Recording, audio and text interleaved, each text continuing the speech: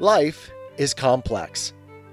Join us for the simple gifts of wisdom, love, and delight in the written word. Plato's Dialogue, Gorgias, Part 2.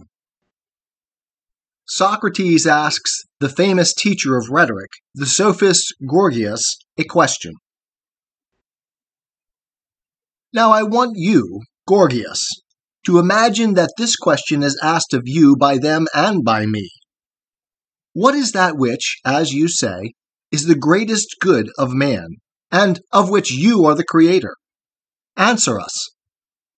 That good, Socrates, replies Gorgias, which is truly the greatest, being that which gives to men freedom in their own persons, and to individuals the power of ruling over others in their several states. And what would you consider this to be? Asks Socrates. What is there greater than the word which persuades the judges in the courts, or the senators in the council, or the citizens in the assembly, or at any other political meeting? If you have the power of uttering this word, you will have the physician your slave, and the trainer your slave, and the money-maker of whom you talk will be found to gather treasures not for himself, but for you who are able to speak and to persuade the multitude. Now I think, Gorgias, that you have very accurately explained what you conceive to be the art of rhetoric.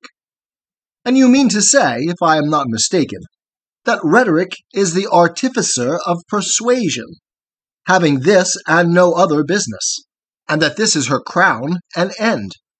Do you know any other effect of rhetoric over and above that of producing persuasion? No, the definition seems to me very fair, Socrates, for persuasion is the chief end of rhetoric. Then hear me, Gorgias, for I am quite sure that if there ever was a man who entered on the discussion of a matter from a pure love of knowing the truth, I am such a one, and I should say the same of you. What is coming, Socrates? I will tell you. I am very well aware that I do not know what, according to you, is the exact nature, or what are the topics of that persuasion of which you speak, and which is given by rhetoric, although I have a suspicion about both the one and the other. And I am going to ask, what is this power of persuasion which is given by rhetoric, and about what? But why, if I have a suspicion, do I ask instead of telling you? Not for your sake, but in order that the argument may proceed in such a manner as is most likely to set forth the truth. And I would have you observe that I am right in asking this further question. If I asked, what sort of a painter is Zeuxis? And you said, the painter of figures, should I not be right in asking, what kind of figures, and where do you find them? Certainly. And the reason for asking this second question would be that there are other painters besides, who paint many other figures? True. But if there had been no one but Zeuxis who painted them, then you would have answered very well? Quite so. Now, I want to know about rhetoric in the same way. Is rhetoric the only art which brings persuasion? Or do other arts have the same effect? I mean to say, does he who teaches anything persuade men of that which he teaches, or not? He persuades, Socrates. There can be no mistake about that. Again, if we take the arts of which we were just now speaking, do not arithmetic and the arithmeticians teach us the properties of number? Certainly. And therefore persuade us of them? Yes. Then arithmetic, as well as rhetoric, is an artificer of persuasion? Clearly. And if anyone asks us what sort of persuasion and about what, we shall answer, persuasion which teaches the quantity of odd and even. And we shall be able to show that all the other arts of which we were just now speaking are artificers of persuasion, and of what sort, and about what. Very true. Then rhetoric is not the only artificer of persuasion? True.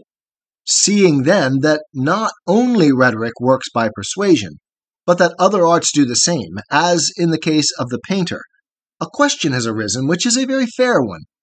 Of what persuasion is rhetoric the artificer, and about what?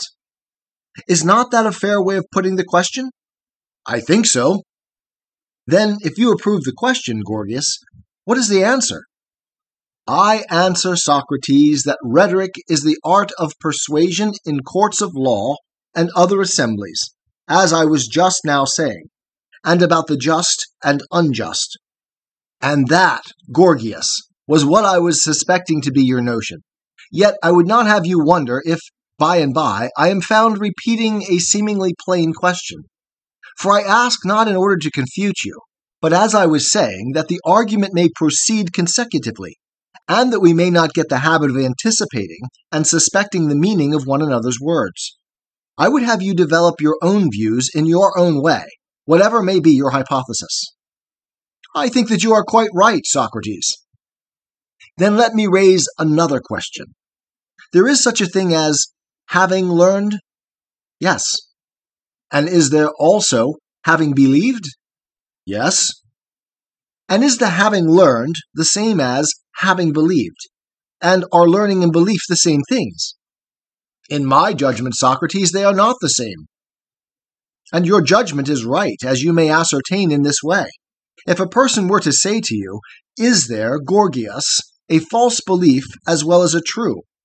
you would reply, if I am not mistaken, that there is. Yes. Well, but is there a false knowledge as well as a true? No. No, indeed. And this again proves that knowledge and belief differ. Very true. And yet those who have learned as well as those who have believed are persuaded. Just so. Shall we then assume two sorts of persuasion? One which is the source of belief without knowledge, as the other is of knowledge. By all means. And which sort of persuasion does rhetoric create in courts of law and other assemblies about the just and unjust? The sort of persuasion which gives belief without knowledge, or that which gives knowledge? Clearly, Socrates, that which only gives belief. Then rhetoric, as would appear, is the artificer of a persuasion which creates belief about the just and unjust, but gives no instruction about them? True. And the rhetorician does not instruct the courts of law or other assemblies about things just and unjust, but he creates belief about them. For no one can be supposed to instruct such a vast multitude about such high matters in a short time? Certainly not. Come then, and let us see what we really mean about rhetoric. For I do not know what my own meaning is as yet.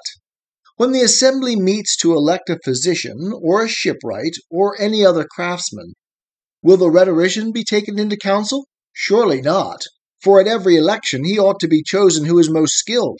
And again, when walls have to be built, or harbors, or docks to be constructed, not the rhetorician, but the master workman will advise. Or when generals have to be chosen and an order of battle arranged, or a position taken, then the military will advise and not the rhetoricians. What do you say, Gorgias? Since you profess to be a rhetorician and a maker of rhetoricians, I cannot do better than learn the nature of your art from you. And here let me assure you that I have your interest in view as well as my own. For likely enough, some one or other of the young men present might desire to become your pupil. And in fact I see some, and a good many too, who have this wish. But they would be too modest to question you. And therefore, when you are interrogated by me, I would have you imagine that you are interrogated by them. What is the use of coming to you, Gorgias? They will say. About what will you teach us to advise the state? About the just and unjust only? Or about those other things also which Socrates has just mentioned? How will you answer them? I like your way of leading us on, Socrates, and I will endeavor to reveal to you the whole nature of rhetoric. You must have heard, I think, that the docks and the walls of the Athenians and the plan of the harbor were devised in accordance with the counsels partly of Themistocles and partly of Pericles, and not at the suggestion of the builders. Such is the tradition, Gorgias, about Themistocles, and I myself heard the speech of Pericles when he advised us about the middle wall. And you will observe, Socrates, that when a decision has to be given in such matters, the rhetoricians are the advisers. They are the men who win their point.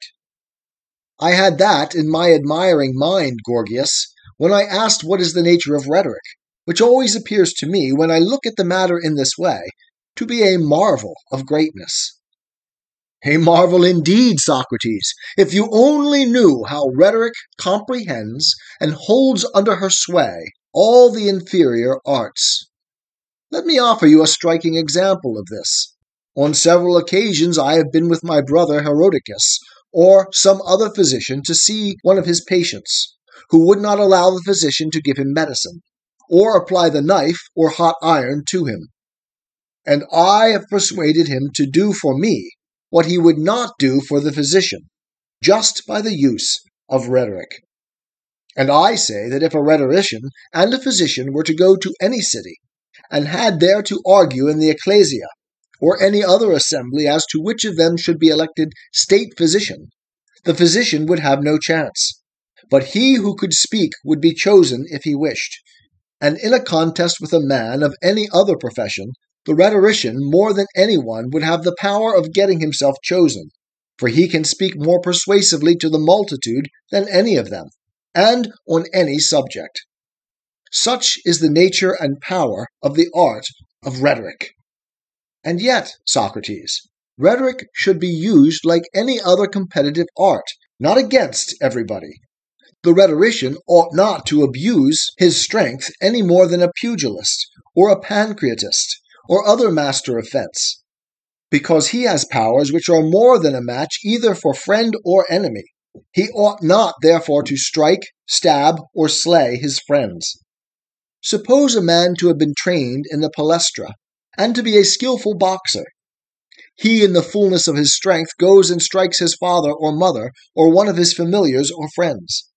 But that is no reason why the trainers or fencing masters should be held in detestation or banished from the city. Surely not. For they taught their art for a good purpose, to be used against enemies and evildoers, in self-defense, not in aggression. And others have perverted their instructions, and turned to a bad use their own strength and skill. But not on this account are the teachers bad. Neither is the art in fault, or bad in itself. I should rather say that those who make a bad use of the art are to blame. And the same argument holds good of rhetoric. For the rhetorician can speak against all men, and upon any subject. In short, he can persuade the multitude better than any other man of anything which he pleases. But he should not therefore seek to defraud the physician, or any other artist of his reputation, merely because he has the power. He ought to use rhetoric fairly, as he would also use his athletic powers. And if after having become a rhetorician he makes a bad use of his strength and skill, his instructor surely ought not on that account to be held in detestation or banished. For he was intended by his teacher to make a good use of his instructions, but he abuses them. And therefore he is the person who ought to be held in detestation, banished, and put to death, and not his instructor.